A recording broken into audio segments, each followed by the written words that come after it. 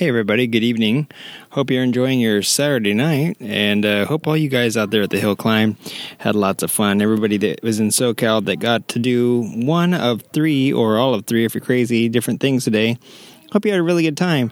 And let me just say that it's not abnormal that every year Spooky Spokes has gone down with some sort of crazy technical glitch. Last year I nearly had several mechanical failures.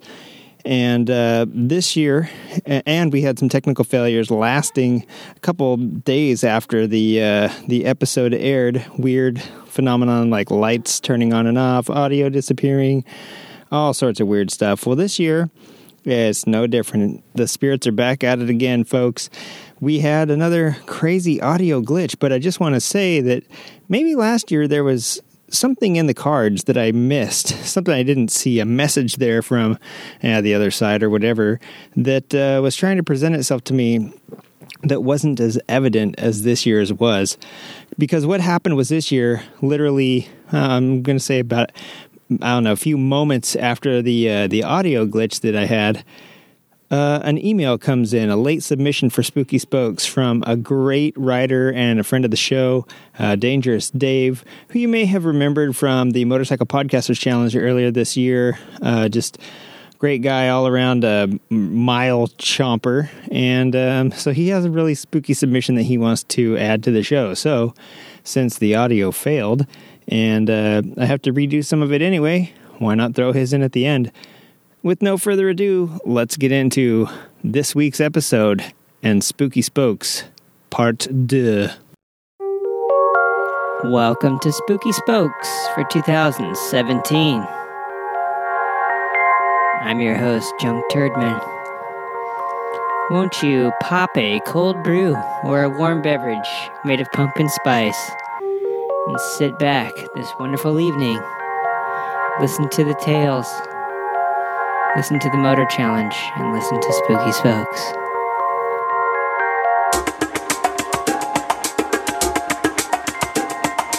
Welcome to the Creative Riding Motorcycle Podcast, your source for motorcycles, mayhem, and misinformation.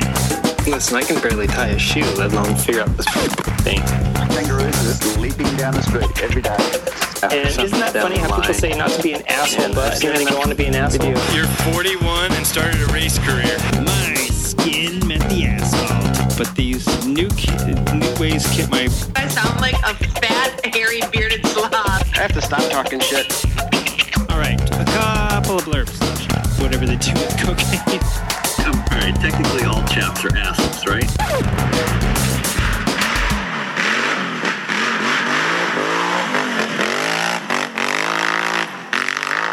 Oh, technically all chaps are assless, Paul, and that is spooky.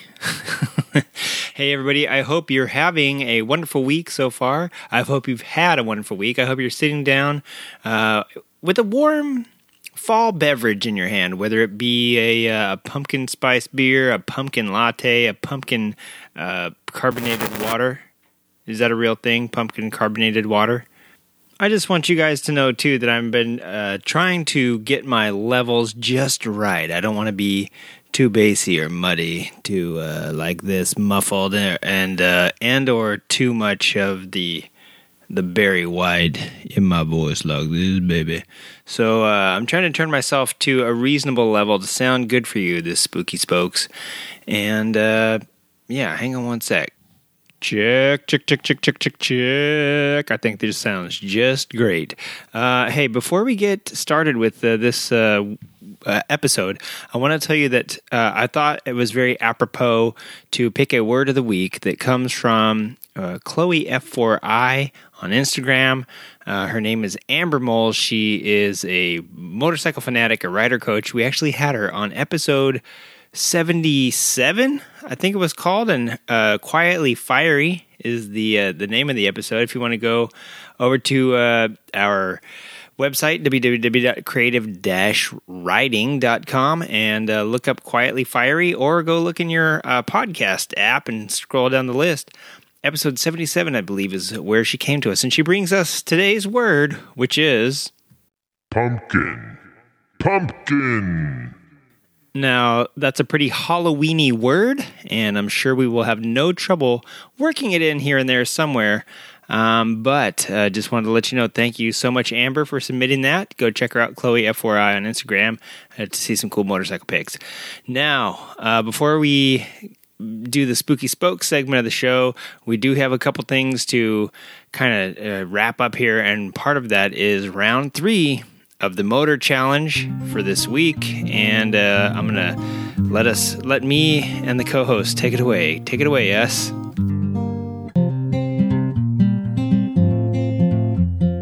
Pumpkins.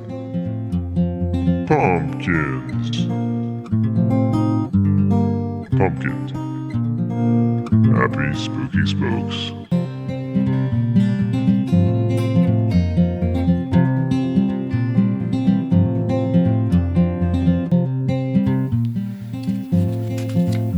All right, we're live. We're recording. We're not live. This doesn't come out till Friday.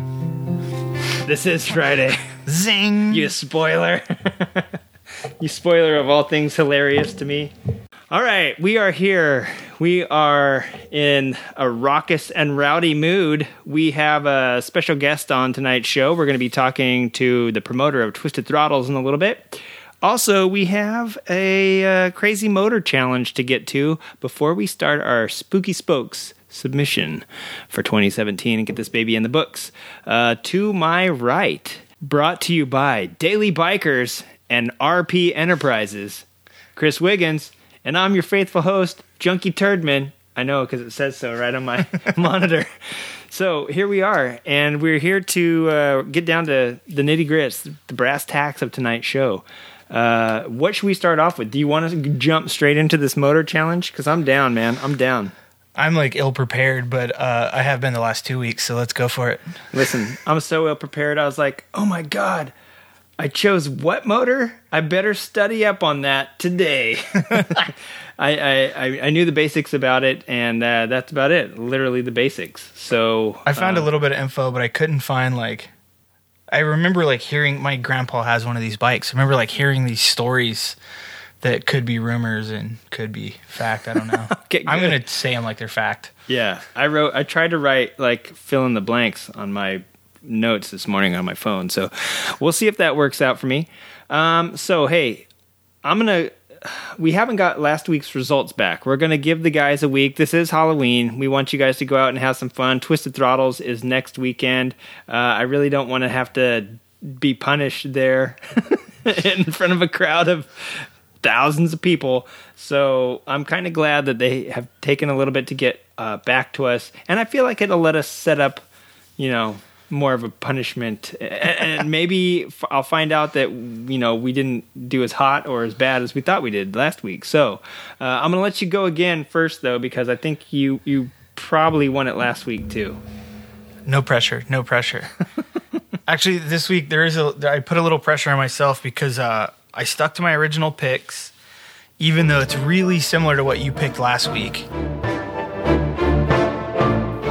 With no further ado, let's get into this week's Motor Challenge!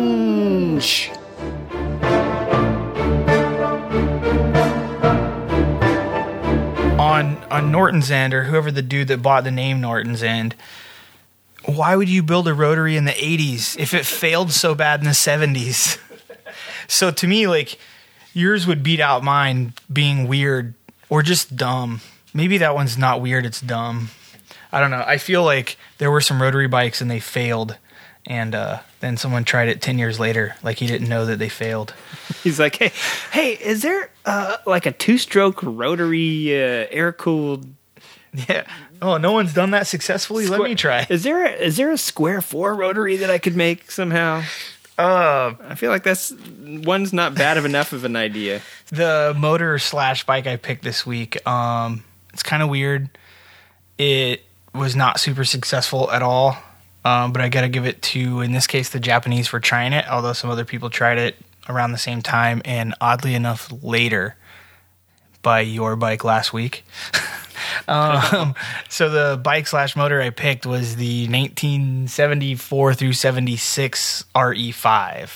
Suzuki rotary Wankel beast. Had some like crazy weird innovations, like the gauges were in like this tube with like a plastic cover, and it said I thought it was vacuum, but it said when you turn the key on, the little cover like came up so you could see the gauges. Yeah. And I was reading it was like an Italian designer. It looked like a Rolodex. Yeah. And it was just kind of like bubblegummed on the front of the bike. It wasn't even like mounted nicely, it looked like. Yeah. But I picked it because one, it was like definitely a weird idea. It was something I think, for Suzuki to try. And obviously like Mazda still not currently, I don't think, at least in the US, but they still do rotaries, like up to the RX-8, which was 2012 or something. Yeah, maybe to 14. I can't remember when they quit. So, and there's always rumor of a new RX-7 coming out, so who knows what they're going to do there. Like, so I feel like Mazda has made it work, but I wonder the reasons for it not working on the bike. Like, it said the bike was heavy. It said the center of gravity was high. It said everything on the bike felt big, like when you sat on it. So that might have all like played into it. I know it said like the exhaust temperature was super hot, like the rotaries run hot. It had lots of oil, and it just wasn't that great, I think, for a motorcycle. Some of the like stories that I always heard growing up. So by the way, my grandfather owns one of these in pretty decent condition. And it's like a super rare collector's bike, partially for the fact that no one liked it when it came out. So they didn't sell real well. So rumors were, one, it almost put Suzuki out of business because it just didn't sell and it was such a big developmental cost. And two, I guess I had always heard it was only made for 2 years. So seeing on the reliable source of Wikipedia, 74, 75, and 76, unless it was only 74 and 76, maybe they skipped 75. Right. But it was rumored that, or I always heard stories that if you were a dealership and you ordered one, they would send you two because they needed to get rid of them.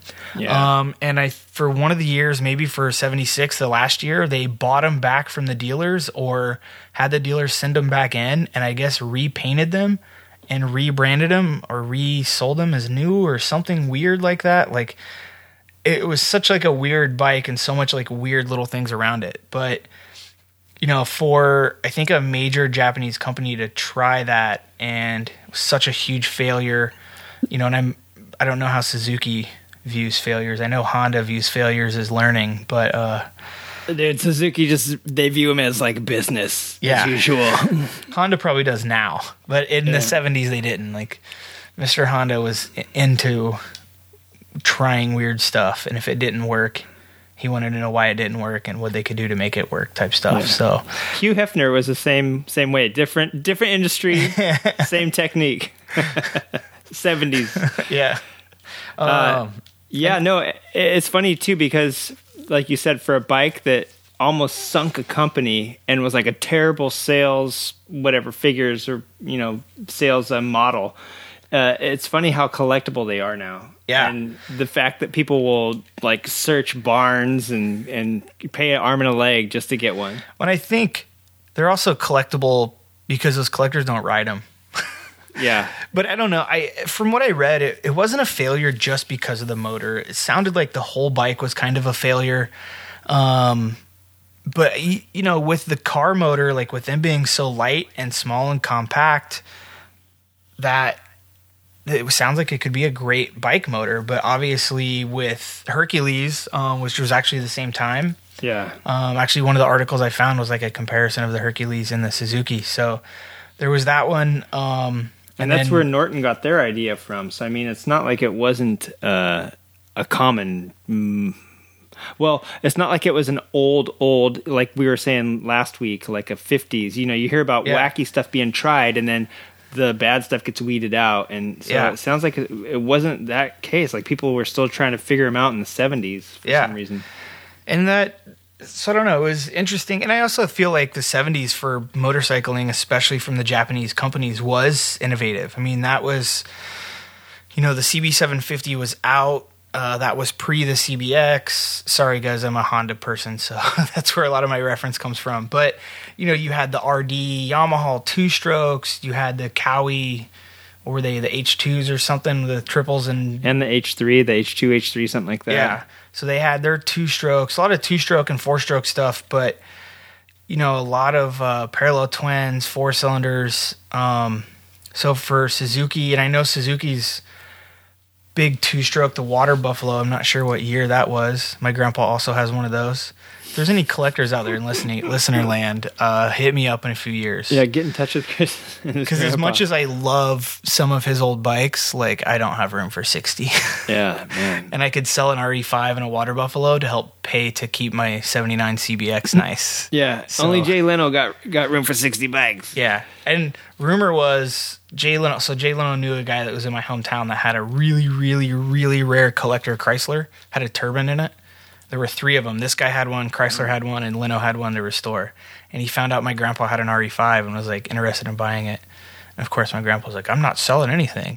So Jay Leno, if you hear this, I will sell it. That sounds like every grandpa I've ever talked to.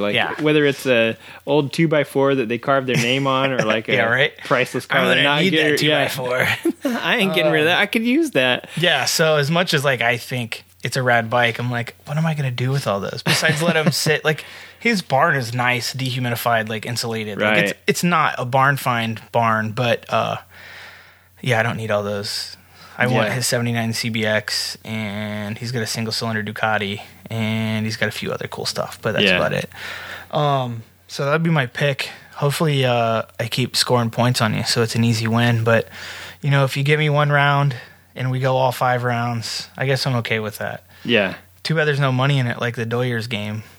Oh, what's that? The Dodgers baseball. Oh, they're in the World Series. Yeah, well, they're in the World Series. I didn't know what you said, actually. Oh, I know. Everyone's like, the Dodgers are going to win in 5. And I'm like, you guys are crazy if you think it's only going to go 5 games. Yeah, no. You need to watch sports. It's going to go 7 games. Yeah. Because they make how many millions of dollars per game? Of course it's going to go 7 games.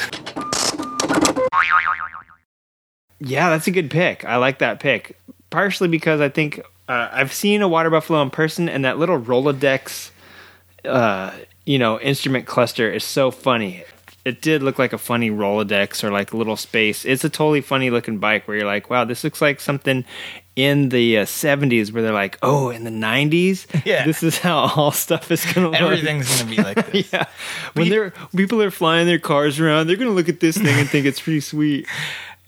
But yeah, it's funny. They styling wise of the bike, I feel wasn't bad. I feel like it looked like every other late 60s, early mid 70s bike. Yeah. It was every single motorcycle in the 70s from Japan had almost the exact same tank and almost the exact same tail section. Whether it was a Honda or Suzuki or Kawi or Yamaha, they were all exactly the same.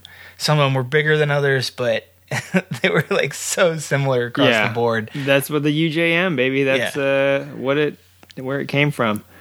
All right, is there anything we should add on to the R? It was the RE5, right? Yeah, RE5. I wonder what the 5 stood for. 500 cc's, I'm guessing. Yeah, probably 5-stroke.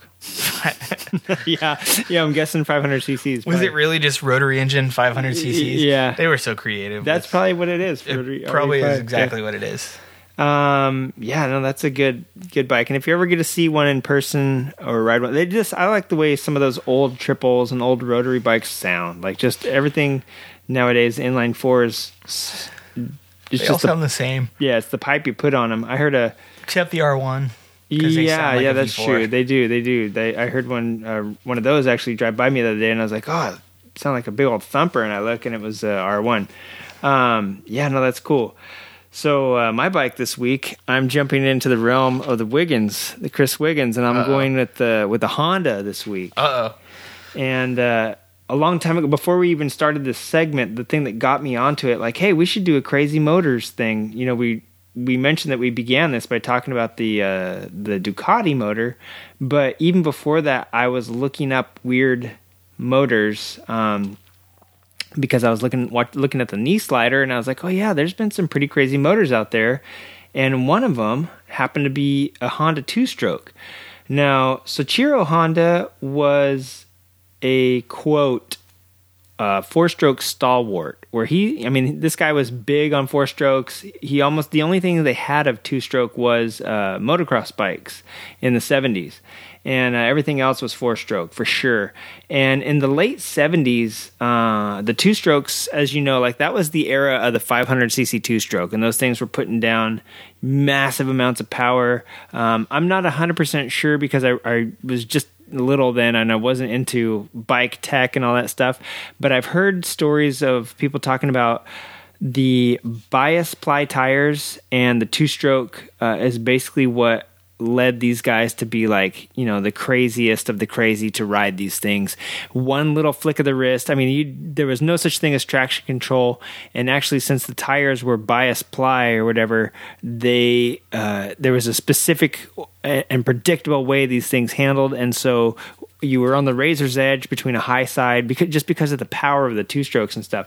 So Honda was still trying to win on four strokes when these like powerhouses were, flying around the tracks. And in the late 70s, he said, hey, I think it was 77. They'd been losing forever. They'd actually pulled out of GP like in the late 60s and took a break and came back in the 70s. And he says, hey, in 3 years' time, I want to win a GP. But he didn't say that's what he said. I just want to win in 3 years. And he didn't really give him like an option of like what motor to use or this. He said, we're using the NR. I think it was the NR 500, and it was losing, and it was losing bad, and it was losing for years.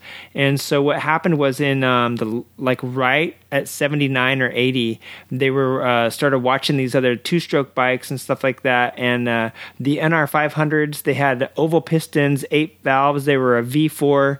They were an absolute racing failure, but as far as technologically, they were great. I mean, these are the oval piston, bikes that everyone talks about, and heck, an 8-valve V4 back then. That's like superbike stuff now, but back then it was just not competitive against a little ripping two-stroke.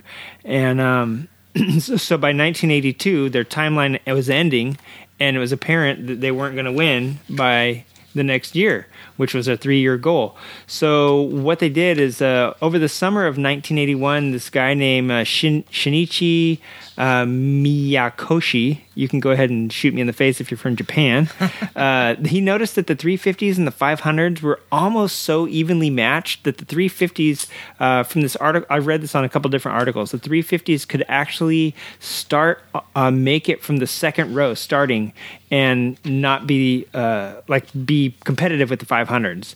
And so basically he said, you know what, I'm going to design a bike that's a 500, but it has like the profile of a 300 and the weight of a 300. And I think that's what's going to do it, because the 300s are competitive because they're lightweight and they're nimble, where the 500s have the power. So that's why they can keep up. You know what I mean? It's just like watching a dude on a Ninja 350 kind of like troll the dudes on the R1s on a particular courses. So what happened was they made this V3, and it had reed valves. It was a two-stroke, and like I said, Soichiro Honda hated two-strokes, but he said, you know what, we're obviously not going to win on a four-stroke, so go ahead. So they brought in like the guys that were designers for the NR group, the the V4 group. They brought in dudes from the motocross side. They like got the best of each division and got them together, and we're like, we need to meld all of our brains together like a Vulcan mind meld here and make a motor. And it was a 112 degree V twin with reed valves rather than rotary valves, which rotary valves kind of allow you to like advance the throttle curve sort of on a two-stroke, where reed valves is just like air in, you know what I mean? Like, and then we'll talk about two strokes actually at some point, two-stroke tech.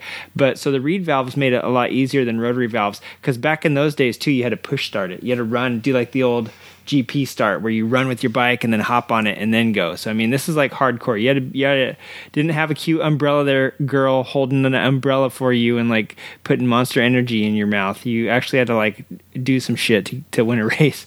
So the center piston faced forward, and the two outer pistons faced up basically, so that let them slap the carburetors right there on the front, sort of ram air style.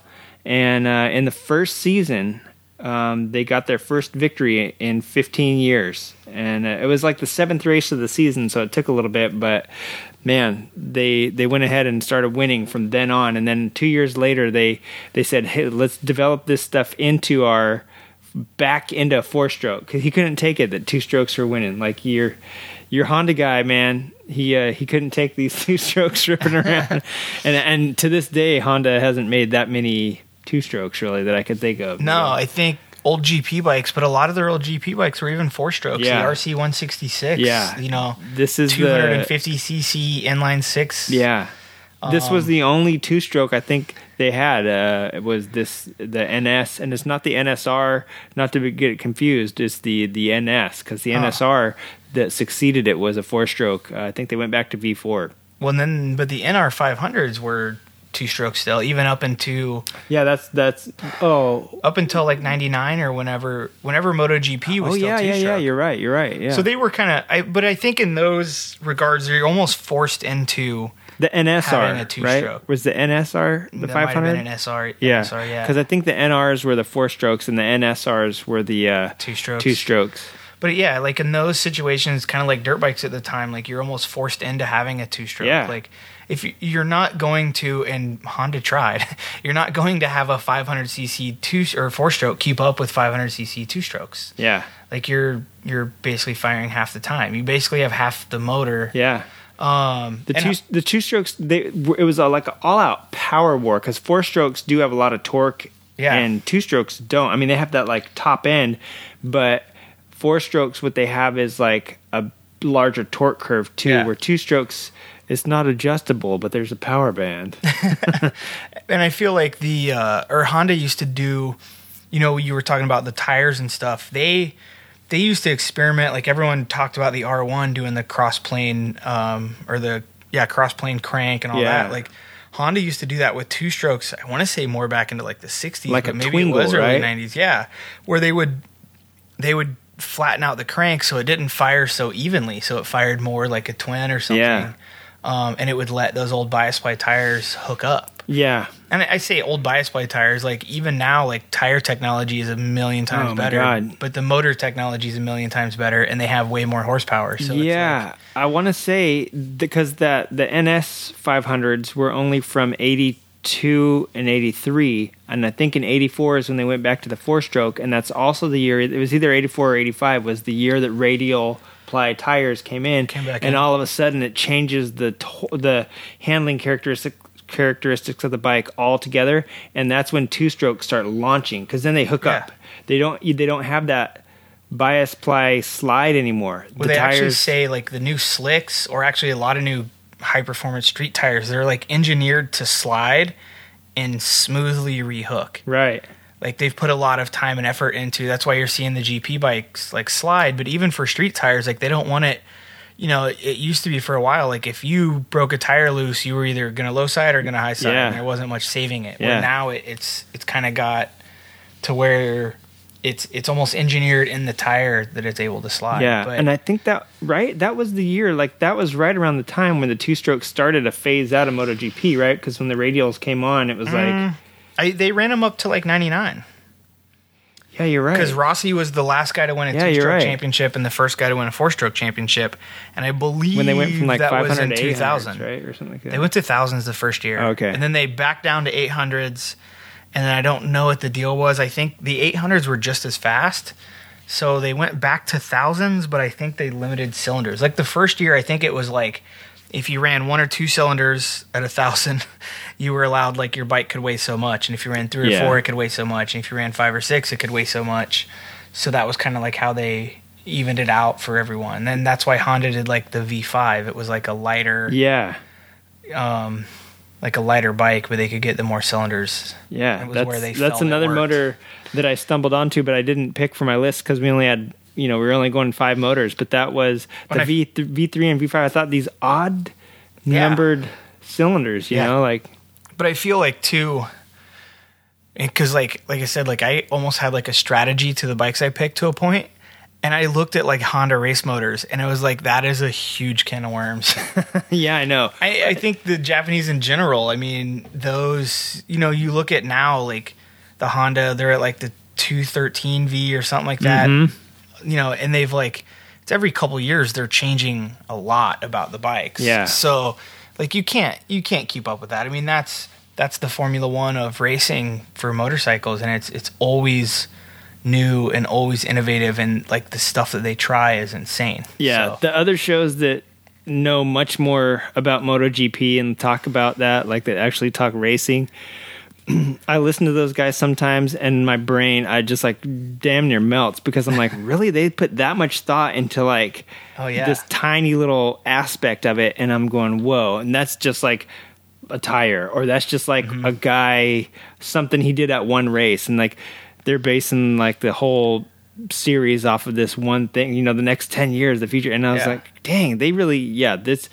the bikes alone and the rules that have gone into them have taken up hours and hours of other people's server space. Well, and it's insane, like when you get into those things, not that we're going to get that deep, but like how different each individual bike is. Like the two Honda riders, or we'll go back to like Rossi and Hayden, because I feel like, and Rossi's actually surprisingly tall. He's 6 foot tall. Yeah. I didn't believe it. I had to Google it.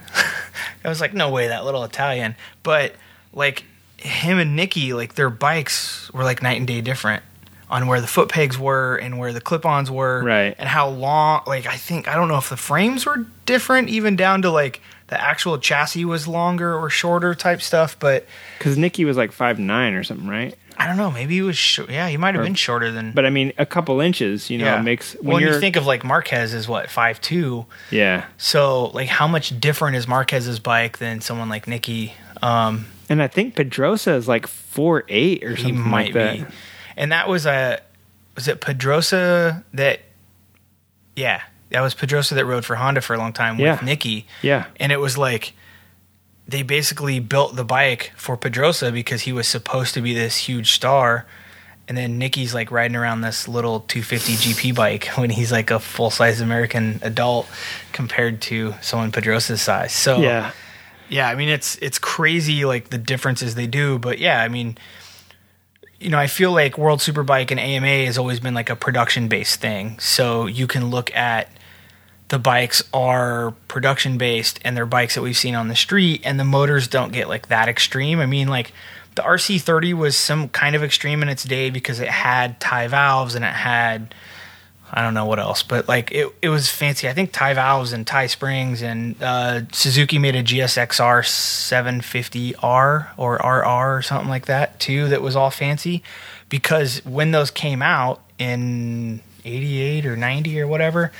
the motor had to be full production. Yeah. So homologation rules and all that stuff. Where now it's like, okay, it's got to be production based, but like AMA made a rule, or World Superbike or whoever, that it had to be like full production.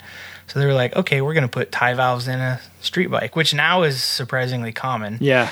But in that day it was not. Yeah, when you had to have homologation motors, all of a sudden they found a way to make it cost effective to because you had to sell at least 500. That's the same way I feel like with the CBR SP and the Kawasaki ZX-10R SP or something like that. There's a couple different ones that you can tell they're homologation for like World Superbike or something like that. They're limited edition. They're the SP version only.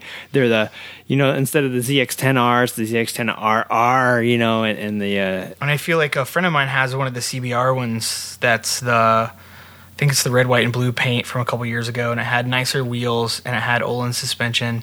And I think a lot of that is there's a market for it. There's not a mass production market where every one of your bikes needs it, but... look at Ducati. They even have whatever they're up to now, but they always have an R version that's 10 or 15 grand more. But there are those guys that have that money, and they want to take those things to the track and do that. But yeah, the weird motors, I think if we got into race motors, was going to be a huge... And it's like, how do you find a lot of that information? Yeah, I know. It's so confident. Like, you can find stuff from the 80s maybe because they're just now releasing it. But hey, speaking of racing... Guess what's happening next weekend? Twisted Throttle SoCal. It's Twisted Throttle SoCal. Why don't we take a break and yap with a good buddy, Brian Bell.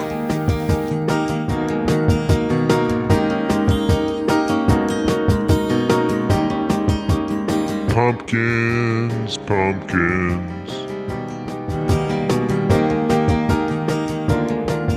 Okay, we are here with Twisted Throttles promoter Brian Bell, and Twisted Throttles is just around the corner, literally next weekend, and he's here to tell us a little bit about what's going to be going on with the activities and with the lifestyle event that he's promoting.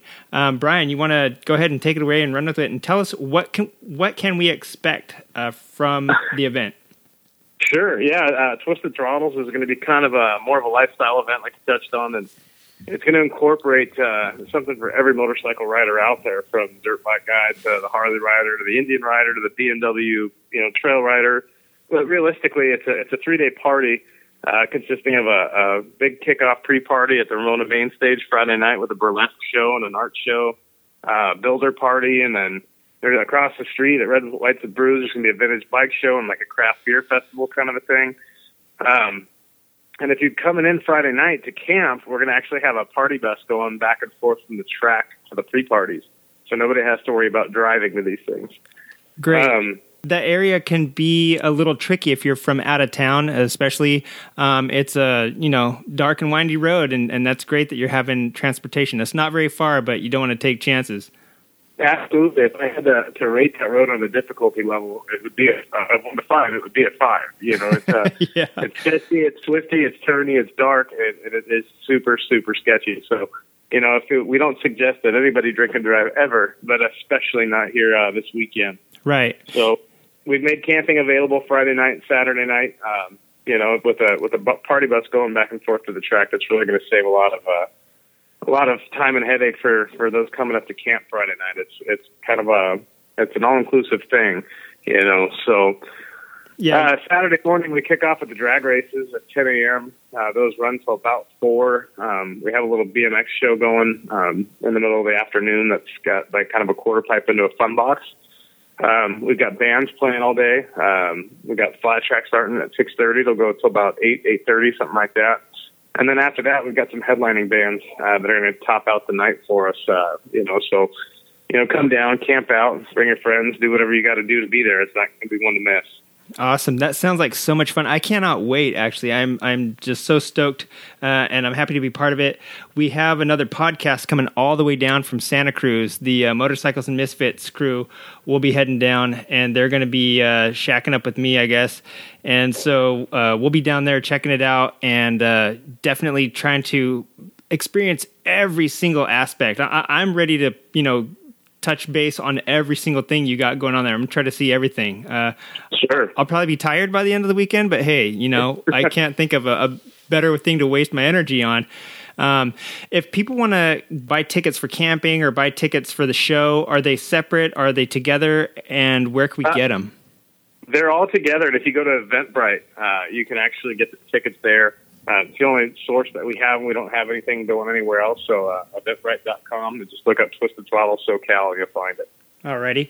And if people come from out of town, maybe they don't hear the show or they just hear about, hey, there's supposedly this cool bike event going down. Can they show up and pay at the gate, or is it purchase a ticket online? I mean, is that, you better show up with the ticket in your hand sort of thing? Yeah, no, you can certainly buy tickets online. There's going to be plenty of room. We can accommodate up to 10,000 people there. And we certainly don't expect to hit that number. So if you don't get tickets in advance, no worries. But there is a discount if you buy them online ahead of time. Okay, cool. Yeah, just keep that in mind, especially if you're buying 4, 5, 6 tickets, something like that. That discount really adds up. Yeah, for sure. That'll definitely make a difference. And I don't see why you and 5 or 6 of your friends wouldn't be heading down to this thing, because it's going to be so much fun. Absolutely. I think that the turnout that we can expect is massive. When we did our Facebook launch, that was only about 2 months ago, and we're already at 2,300, which was remarkably faster than the Ivy League page ever was. So, right. I think this thing's gained a lot of traction and momentum, and I think we can look forward to carrying it into 2018. Yeah, for sure, and many, many more years. When we last talked, I think on the last show you were on, it wasn't that long ago, man, and things were falling into place then, and now everything is buttoned up. And God, what an incredible amount of work that you and your crew and your team has put into this. And definitely, I think people that show up, it will not be lost on them. How much you put into this and how many people are involved. There's been just on Instagram and Facebook and stuff like that, I've seen so much input from the artists and people that plan on being there to race and stuff like that. It's incredible the community that this thing is drawing and the sort of input and output that I expect to see there over the weekend. Sure. Just our Facebook alone has hit over 70,000 people. Oh my gosh. Yeah, it's crazy. I mean, if you look back at the insights and all that stuff, the demographics that they give you, yeah, it's absolutely insane. It's absolutely insane. I've never seen anything like it. Even our Daytona event didn't hit that many, and that hit a lot, Yeah, I mean, that's like more than like the NFL page has, I think. So, yeah, right. That's a lot. That's a lot of people interested. And I think it has partly to do because, motorcycles, whether you're an artist or a racer, the common thing or the commonality there is the motorcycles. And it's really cool that there's going to be an event like this to kind of tie that all together. Wiggins is here. let me go let him in real quick and sure, good timing. Yeah, I know, perfect. I just saw something today. There's some stuff going down Friday that looks like fun, so I might have to take Friday off, half day work, and go down and enjoy the pre-race festivities. Larry, just make sure you edit that part out. Yeah, I know. No, but that looks like fun. And then flat track and drag racing are both on Saturday, right? Yeah. Nice. So Friday's more of just a party, like get together, let's celebrate the fact that we're actually getting to pull this event off. And then Saturday is all the festivities, and then Sunday is actually an organized ride by the city of Ramona. We're going to go through all the hills of Julian and Ramona and all that stuff. Is camping on site at the track? Yeah. Okay. Yep. And then Friday, if you can get there Friday and you want to camp Friday, we have a bus going back and forth from the track to the bar, so nobody has to worry about driving if they're drinking. Yeah. This is quickly becoming one of my favorite events. Yeah. On a side note, are any of the funds or is anything from the event going to the city of Ramona? Yeah. So Sunday's biker breakfast thing and Friday night's all in Ramona. Really, all the stuff that's happening at the Verona Speedway is happening on Saturday. Cool. Yeah. It's really cool, though, that the local town is kind of getting behind it. Like, they're seeing the economy, they're seeing the tourist stuff and people spending money. Like, and I feel like so many places don't take advantage of that. And it's so cool that local city is, that they want to be part of it. They want to make it something cool, and they want to, like, really help turn it into an event. Absolutely. You remember when we did Bakersfield, Wiggins? Like, it was really, really hard to get that. Yeah. Even Del Mar, like, I know for Del Mar, like, it's not a huge income. Like, it will be for the smaller town, but at the same time, it's like, just be involved. I don't know. It's just so cool that they're involved. It'll make it such a better event. Like, Sturgis, I feel like, used to be that way. Now they're only involved because they want to collect everyone's, like, extra fees. Right. But it's, like, big enough they get away with it. So it's cool. Let's put it this way, man. Del Mar and Solana Beach, they get heavily involved. They get heavily involved in noise complaints. Yeah. It's super cool that the local town is going to be involved and doing the mayor's ride and just stuff like that. I mean, that'll make it such a cool event and kind of more relaxed for people, that it's more fun. Don't be stupid, don't get hurt, but, have a good time. And, we were out at the Moto Beach Classic in Huntington last week, and, like, you had to park, like, 2 miles away. So people are riding mini bikes back along this little road, getting tickets for no helmets. And it's like, dude, how many hundreds of thousands of dollars was spent to rent the facility and bring that together, and then you're going to write petty tickets to people? Right. So it's I'm so surprised cool. they didn't impound the bikes. And I get it's Huntington, so for them it's not a lot of money, but it's like, I don't know, it's a bummer. So it's cool, like I said, to see that local community getting involved and helping out. Yeah, that is, it's awesome, and I couldn't think of a better place. If you're in SoCal, hell, if you're not in SoCal, the guys from like I said, Motorcycles and Misfits are coming from Santa Cruz, so you don't have to be local to have fun with the rest of the local yokels. So come on down, Ramona, and like Brian said, go to eventbrite.com to get your tickets. If you're not that lucky or you don't know how to use a computer, it sounds like you can show up and there won't be any problem. So there's no excuse not to come out, support the city, support Ivy League, Race on the Res, and Twisted Throttle SoCal. All right, everybody, you heard it. You got the scoop. If you want to enter any of the classes to race, email Brian directly at ivflattrack@gmail.com or show up super early Saturday. It's going to be a real busy Saturday, so like he said, try to get there Friday. Let's wrap it up with Brian from Ivy League Flat Track. So listen, get your tickets on Eventbrite. Check them out, Twisted Throttle SoCal. You can find them on Instagram. You can find them on Facebook. You can find information everywhere, even Ivy League. You can find them on ivlft.com. You can find the information you need to get to the event for sure. Don't miss out on it.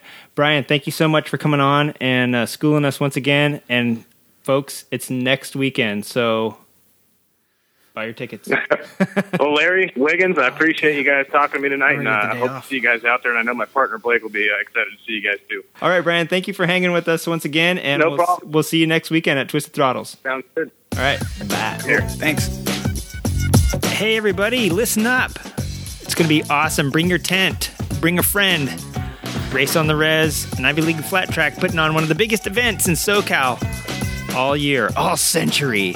Hey, listen. We're about to get into the segment of the show that I know you've all been waiting for.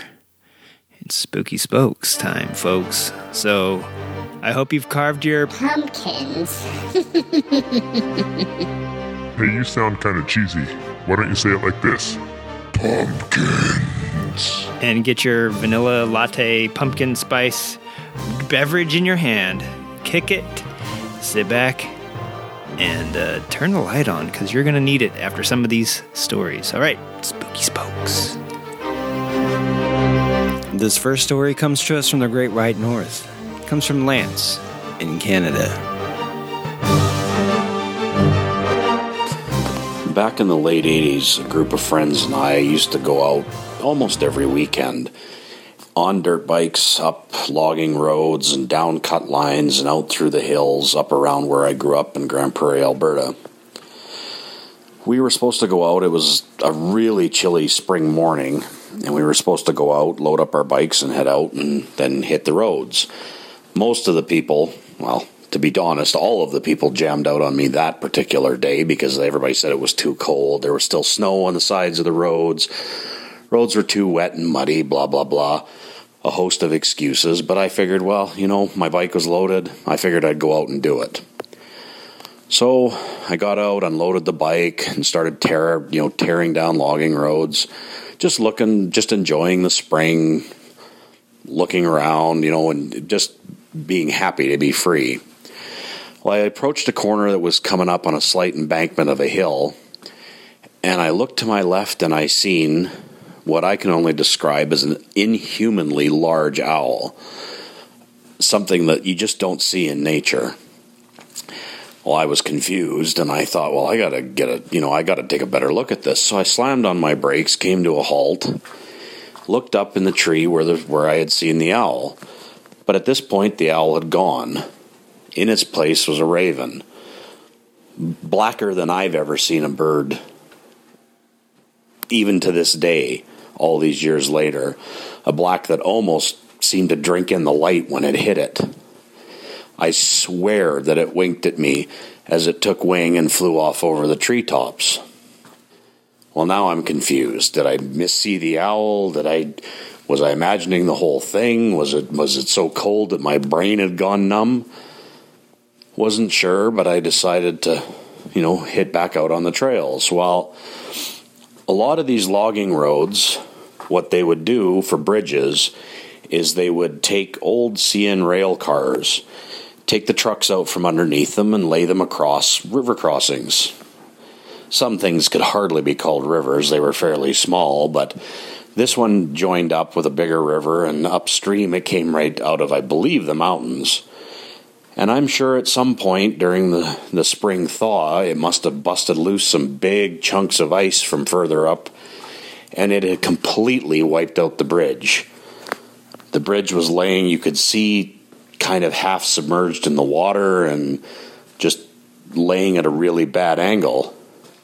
Now, if I hadn't looked up and if I hadn't seen that owl, raven, whatever it was, I would have went straight into the river, and probably being so far from home and so far from civilization and having no friends around me, that would have been the end for me right then and there. So I think that's probably the creepiest thing that's ever happened to me in all my years of riding, and just thought I would share it with the Creative Riding listeners. Thanks very much, and have a good day. Thanks, Lance. Lance is a loyal listener and contributor to the show, has a lot of great ideas and lots of input. Thank you so much, Lance. Our first Spooky Spoke from Canada. All right, this next one is another tale of solitude and what can happen when you're alone too long by yourself in the fifth dimension.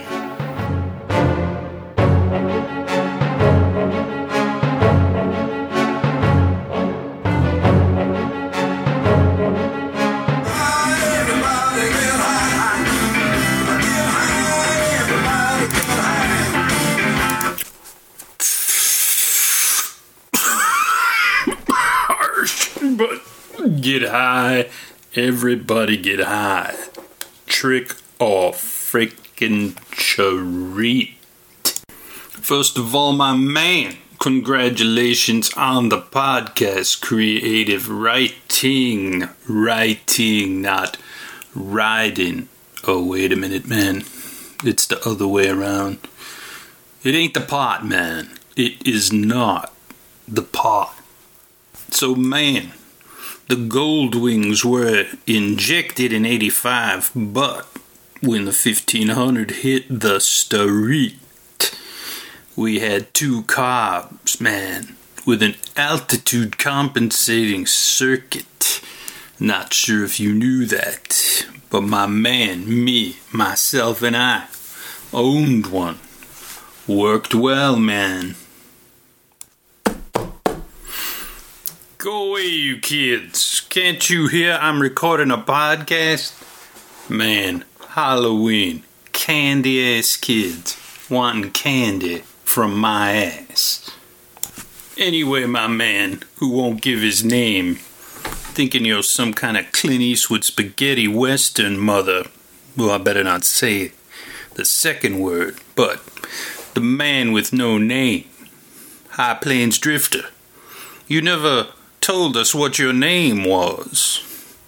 Anyway, my man with no name, congrats on the podcast. Excellent show. I enjoy it. Looking forward to the solstice.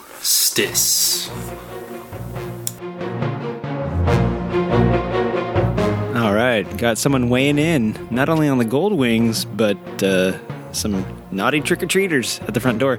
You know why I liked that submission? It kind of reminded me of the old days of like watching Joe Bob Briggs, Monster Vision, or Elvira, Friday Nights with Elvira, whatever the heck it was called, like all those crazy 80s shows. This person had an 80s Goldwing, and it reminded me of somebody that's sitting around with a bunch of old scary movie posters in their hanging up in their studio or something. So that comes to us from JR and Banksy. Thanks, guys. And by the way, people have been calling me Larry, so I just been going by Larry. So we're gonna stick with that for my podcast name. How's that? All right, or Steve. You called me Steve too before, so whatever's cool. But yeah, no name.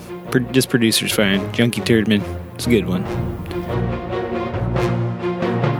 All right, we're going to return to the Great White North. Not quite Canada, but he sounds a lot like Lance, actually. This is Chris Singsheim. Nitrous Chris from the WIR Top 10 Bikes list. This dude loves to explore. Last year he had a whopper for us. And this year he sends in another one. I've got to read it for you, though. I'm going to get a little help. No, I'm just going to read it myself. Satan, you want to help out? You're good. You go for it. All right, bro. Well, here goes nothing. Here's a submission by Mr. Singsime, and there's some accompanying videos to go along with it. I'm going to go ahead and play the video first. I haven't actually talked to Singsime since he sent this in. So let's see what happened out there. So I'm out here at Bray Road, where supposedly the Beast of Bray Road lives. And as you can see, the roadside behind me here. And I'm going to go see if I can find a werewolf. And I even brought my werewolf bait. We'll see if he likes a hot squatch stick. So I'll let you know how this goes.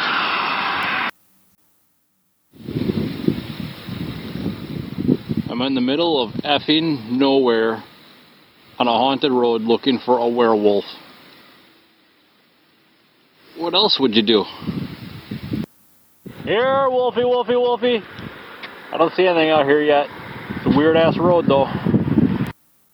Motherfucker's got my beef stick! He's got my beef stick! Back here, you son of a bitch! It's getting dark out pretty fast. And I'm a little winded. But that son of a bitch is quick. Moral of the story is, I got my beef stick back. He ain't no match for me. Oh my god, I'm so glad he made that out of that alive. You could hear him tussling around in the bushes there with him for a little bit. Let's continue reading his story. Alright, so Chris's letter comes to us and is titled, Spooky Spokes for Rad Folks. In quiet southeast Wisconsin, there's a road with a creepy history. This road lays in the middle of beautiful farming country. The road is named Bray Road.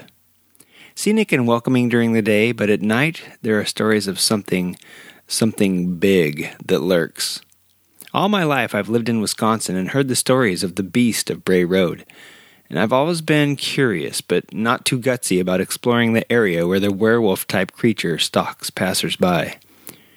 Over the years, the curiosity has slowly got the better of me, and I've driven by a few times during the day but never made that turnoff onto that little side road that splits farm fields. Well, last week I decided to gear up and put my courage to the test. This time of year it gets dark and cool pretty fast. About by 7 p.m. the sun is down. I hustled home from work, got my gear, grabbed the keys to the Super Duke, and I hit the door running. Bray Road is about 45 minutes from my home, and I was chasing the sunset halfway there, and I knew I would get there at the absolute worst time for a big chicken like myself. When I turned off the main road that got me close, and I started down the side road that crosses Bray Road, my guts got a little bit rumbly. And at this point, I was having thoughts like, I should have told someone where I was going, and what if the Duke quits on me, and what if this is the real deal? I remembered all the crossroads and counted down to Bray Road for my quick map check before I left home. When I passed the last one, I knew I was going to be in no man's land in pitch dark, with nothing for self-defense but a Jack Link's squatch stick, which is beef stick. No one ever said I'd think things out, but I did have Duke, my trusty two-wheeled steed, and as I approached, my headlight reflected off the road sign. There it was in the moonlight. Bray Road. It may as well have said, keep on going by, chicken shit. At least that's what my goosebumps were telling me. But I decided to turn onto Bray and stop for a pick. I remounted my getaway machine and started down Bray Road, and I decided I would make a flyby and just kind of cruise down, making a note of anything I saw, buildings, farm paths, and any escape routes in case someone or something decided to get frisky. I made it to the far end, and I turned around, and I rode back to somewhere around the halfway point. It was pitch black, no light pollution, just a small thicket of trees and bushes off the side of the road, surrounded by farm fields everywhere else, and I slowed down, and I pulled off to the side, and I stopped. I sat there for a moment, and I walked down the road a bit to what looked like a deer trail that went off into the thicket of trees. Could this be it? Is this where it ends? Even if the Beast of Bray Road isn't there, what if there's some crazy cult stuff going off in preparation for Halloween? With the history of this area, who knows who or what is in the woods? I ventured forward and I made it in about 30 yards, and then I heard what I can only describe as a deep grunt, and my heart stopped. I stood still for a second and felt like there was more than just the wind blowing the leaves around. I was not stoked. I slowly and quietly backed out of the wooded area, all while looking around for anything not cool, or the reflection of eyes and the little bit of moonlight that was shining through the trees. Once back to the shoulder of the road, I could see Duke sitting there, like he was watching my back. I hit the asphalt and ran. I kept all my gear on, so all I had to do was mount up and hit the starter, and Duke was already facing my exit, and we were gone like a shot. I was about halfway home before I calmed down. I don't know if I'd go back at night. My gut had a pretty bad feeling about it. Looks like the Beast of Bray Road lives on, and I'm not going back to disprove it.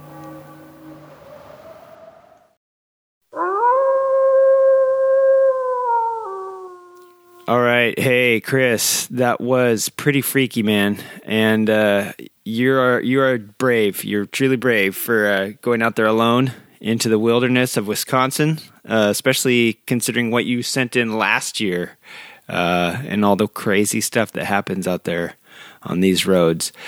Speaking of crazy things that happen on roads, let's move on to our next submission, given to us by our own Chris Wiggins. All right, so there it is. There's the green. This is Chris, and this is my spooky story. So I just want to warn everyone, it's not like a weird ghost story. I couldn't think of like a spooky story. I mean, I've ridden at night a lot, which is always creepy. Like in the middle of nowhere, like riding across country and it's like dark and you're by yourself. It's like super awesome at the same time. But, so I guess it's more of a tragic story, but it'll work. I rode around the country a couple years ago, and I got a stop in my hometown. I got a ride with some friends of mine I used to ride with, and so we were all riding around town, having a good time, and it's actually like, I guess it is like kind of creepy just because of like some of the stuff that like happened like right around then, and it always like makes you wonder like why was it different. But the short, or I guess not necessarily the short story, but so we were all riding around having fun. Like a lot of the guys were on sport bikes. I think there were 5 of us total or 6. And I was the only guy on a Harley. And so we're in town and we stop at a red light and we're all like lined up across 2 lanes. And I decided, because I'm on a Harley, like I'm going to drag race across this intersection because that's the only place that's faster. So I'm like looking at the red light going the other way and like checking traffic, and then the green light going the other way, I should say, and it turns yellow. So I kind of check again. I go back to my light and it goes green, and I just feed I was on my Dyna. I just like feed it clutch. And for some reason, like halfway across the intersection, I thought I like looked left to my left, and I didn't know why, because I was kind of trying to drag race across an intersection, but something was like, look left. And I look left and there's a truck like just barreling into the intersection, just like 65 mile an hour or something. And I remember seeing it like kind of bounce, like a lot of roads, like where the intersections are, they kind of have like the hump in the middle where the 2 roads kind of meet, especially in the Midwest where it rains, a lot of the roads are crested. So the guy like kind of bounces into the intersection. And I remember, it's crazy, like everything like slows down, and you get all these like weird feelings and like remember a bunch of stuff. It's nuts. But I remember thinking to myself, like while all this was happening in a millionth of a second, that if I got my butt past the truck, then I would live. Like that's how close that I thought this was going to be. I'm like, okay, just like lean forward, just do everything to get the bike or to get as far past the front of the truck as possible. So I did. I felt the truck go behind me.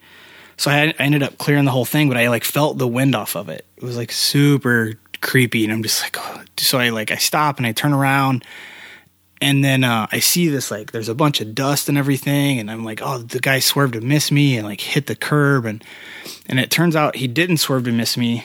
And out of everyone that was in a line, a couple guys were like talking, and someone else like wasn't paying attention either, and they like didn't go.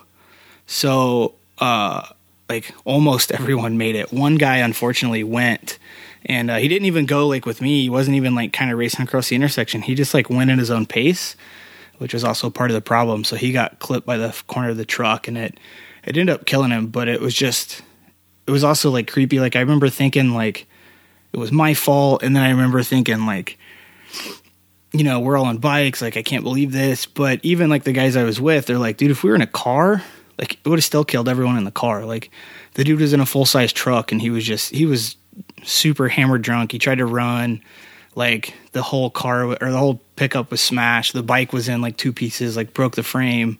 The forks were like snapped off the front of the frame. The swing arm I think was off. Like it was just trashed. So it was like a super, like kind of creepy, just like obviously like a bad night. But I guess that's like the spookiest thing I could really think of. But again, like what kind of makes it spooky too is like the stuff in me that like kind of told me like something's not right and made me aware of it. And then like just the whole thought process to get through it, how it slows down, like it was pretty nuts. So definitely after that, like thankful to be alive and glad that I made it through that and get to ride motorcycles again.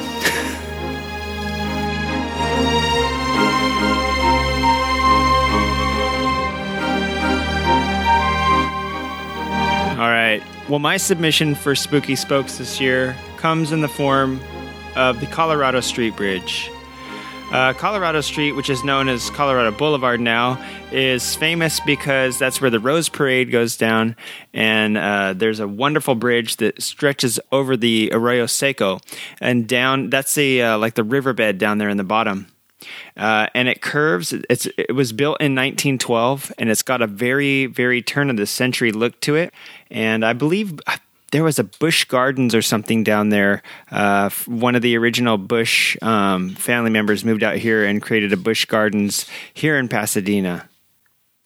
When you're driving along the bridge, you get this feeling, this nostalgic feeling. It's kind of a romantic, and it's very charming, and it's got like some of this old, unique feel to it. You know, there's not quite many bridges like this, that were built that long ago that still are around in this part of the country. And so basically, it's got this like air of charm about it. And during the daytime, it's not really that spooky, kind of like, Bray Road for Chris. But at nighttime, it takes on like this different sort of feel, and it's a little bit more ominous. Of course, down in the riverbed down there are, animals and homeless people and stuff like that. And apparently the animals act strange sometimes. Homeless people have reported sightings of hauntings, and the reason being is because this bridge has another kind of an ominous nickname, which is the Suicide Bridge. The first suicide took place, roughly November 16th, 1919, and nearly 50, estimated up to 90 suicides during the Great Depression, like somewhere from 1933 to 1937. There are quite a few paranormal groups that stalk LA, looking through all the old haunts and all the crazy old Hollywood, ghost stories that happen. But they're all drawn to this bridge as well, just because of the amount of hauntings and the amount of history. Apparently, during the construction of this bridge, which is mostly concrete, it's around 150 feet tall, I think, at the highest point. So you can imagine the sheer volume of concrete used to make it. And some of the workers, apparently, when this was being built, fell into the concrete and are forever entombed. And also, like I said, during the Great Depression, of course, this is super easy, convenient way for people to end their troubles, so to speak. Also, there's stories of a woman who threw her baby from the bridge and then jumped after, and the baby luckily hit a tree and fell through the branches slowly and survived while the mother died. And this mother haunts the bridge now, looking for her baby in eternity. And the last one that I've heard of happened in 2008, because in 1993 they did this renovation of the bridge and like a preservation of it, and they installed a suicide barrier, which is like they installed these really, really high like cast iron or raw iron fencing so that you can't get over it. It kind of looks like it's original, though. They did a really good job making it look like it's from the turn of the century, but at the same time it was to prevent people from killing themselves. But in 2008, somebody managed to do it. A guy had done some dubious deeds to his family, and soon afterwards he jumped over the bridge, and that was 2008. I went down into the tunnels down under there. There's like a wash. There's like some weird, creepy tunnels that you can actually get down and walk through and take a little stroll down in there. I went in there and I played a little song called the Skeleton Song for Halloween. So I'm going to play that right now. All right, everybody. I got one shot to do this. I'm in the tunnels underneath the Suicide Bridge in Pasadena. And it's dark as fuck in here, and it's freaky. And I'm going to do this and get the hell out. This is my Spooky Spoke submission.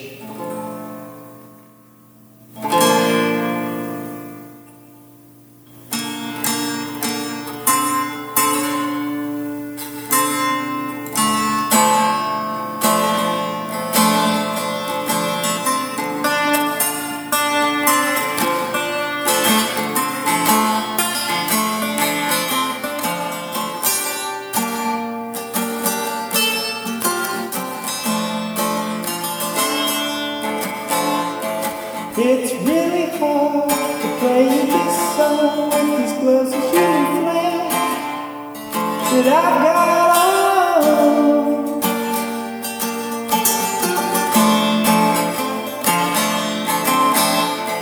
I'm just a skeleton on the inside, stained on skin of a human eye.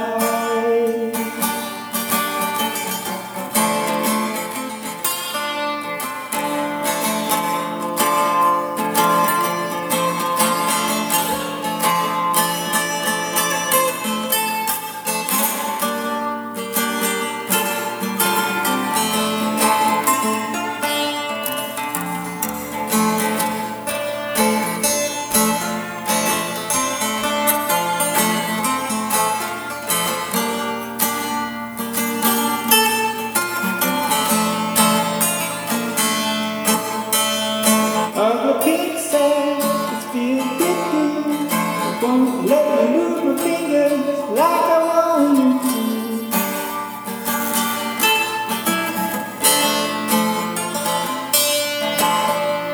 It's dark in here and the organs make it tight. I got a cold infection just to see the light.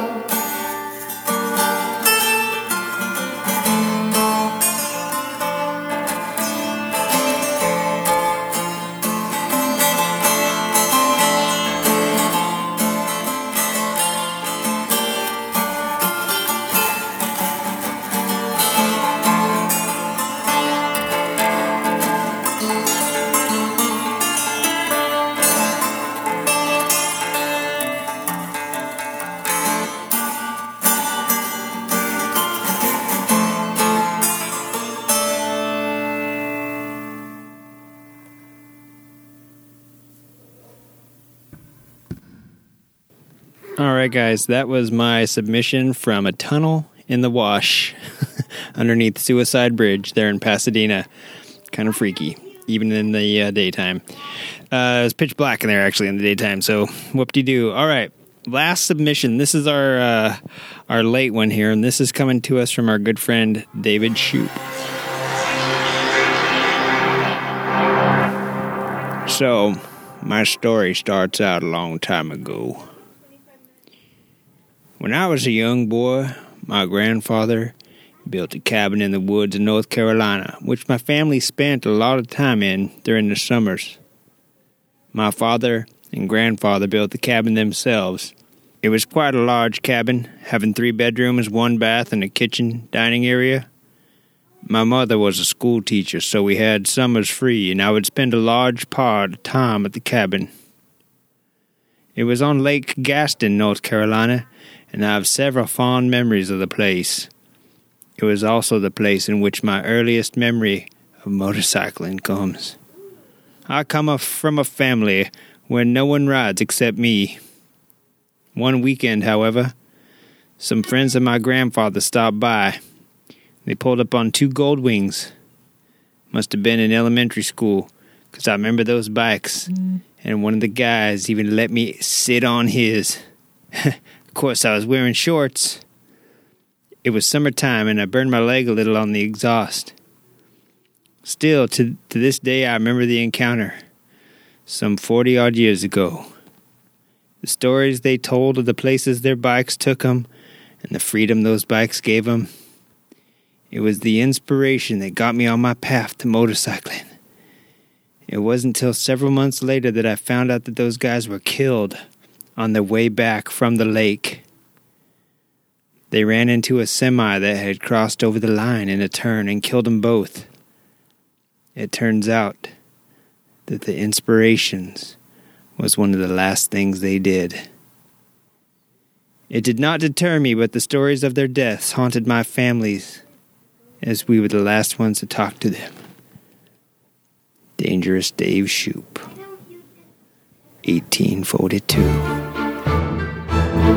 All right, everybody, thank you. That was our Spooky Spokes episode for 2017. Thank you, everyone, for all the submissions, and hopefully next year is just as creepy, just as good. Thank you, Lance, again. That was an awesome tale of what can happen when you're all alone out there in the woods shredding it. Thanks, Chris, for purposely going alone out there into the woods to shred it. Thank you, JR and Banksy, for sending in your submission that totally reminded me of a dude hanging out in a bunker waiting for UFOs to drop bombs on the rest of us.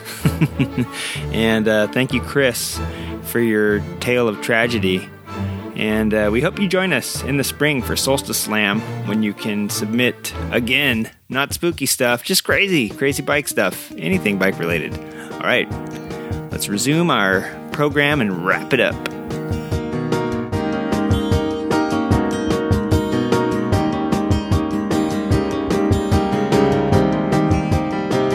So hey, we are going to get to our Instagram picks of the week. I'm going to let Wiggins go first. I feel like I need to let you go first. Okay. I'm just first in line for everything. All the time. All right. You're getting the special treatment, kid. I'm going to throw mine back pre-flat track to some Speedway. Ooh, I like you. There's a cool little Instagram that is from a magazine called Turn 1 Magazine, and that's their Instagram, Turn 1 Magazine. Spell out the number 1, Turn 1 Magazine.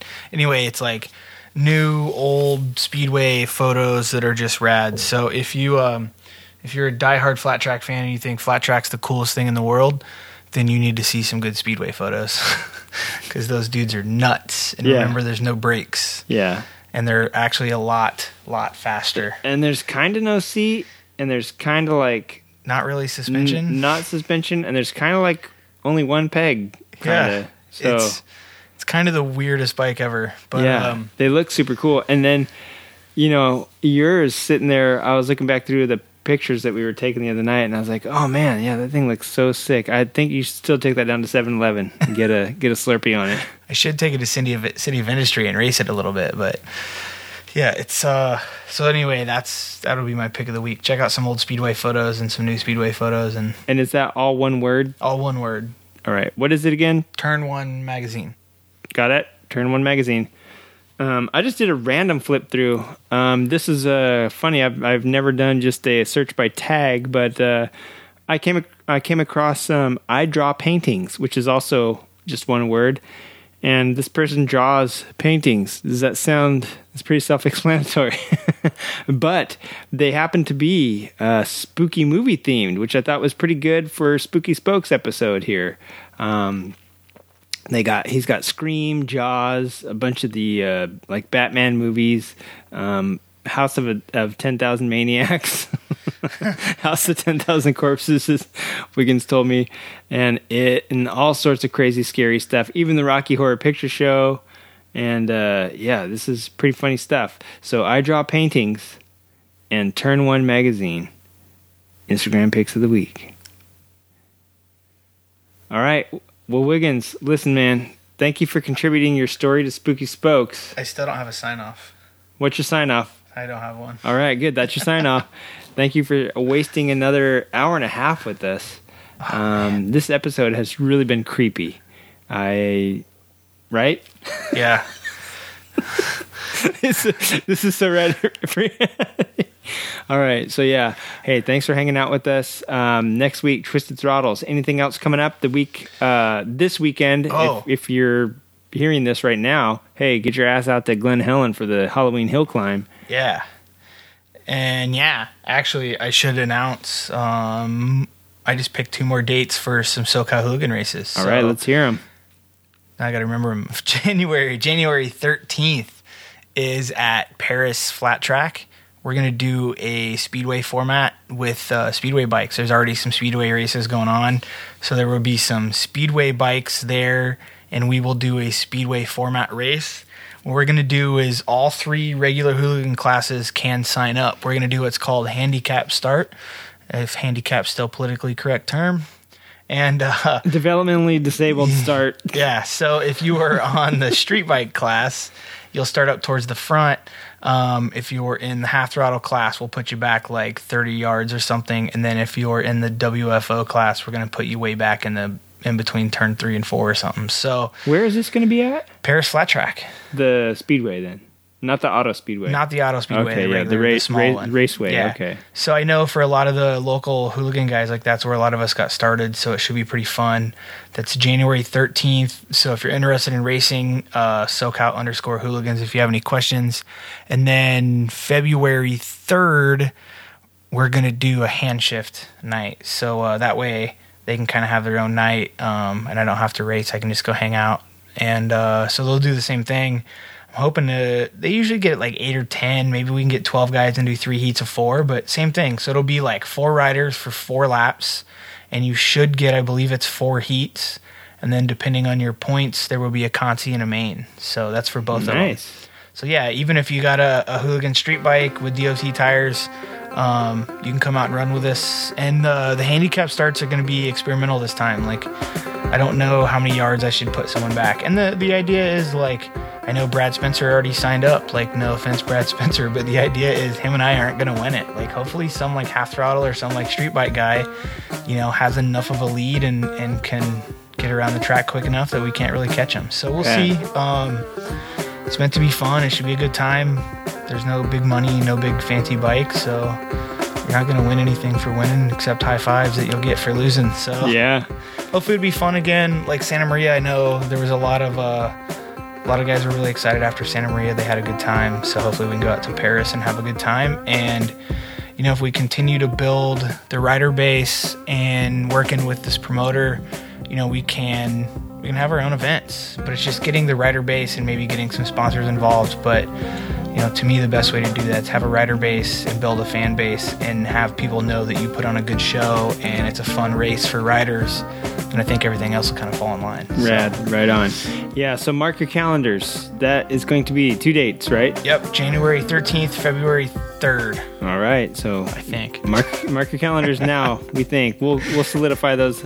Stick around for next week's motor challenge, and we'll find out next week, I guess, who won this week. The judges are getting back to us a little bit late.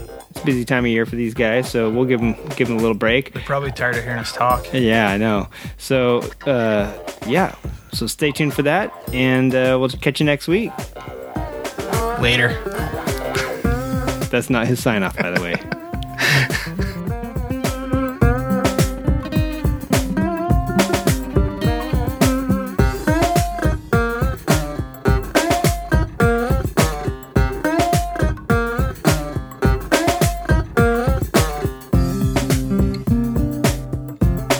I personally want to see somebody out there on a wooden rocking horse being towed.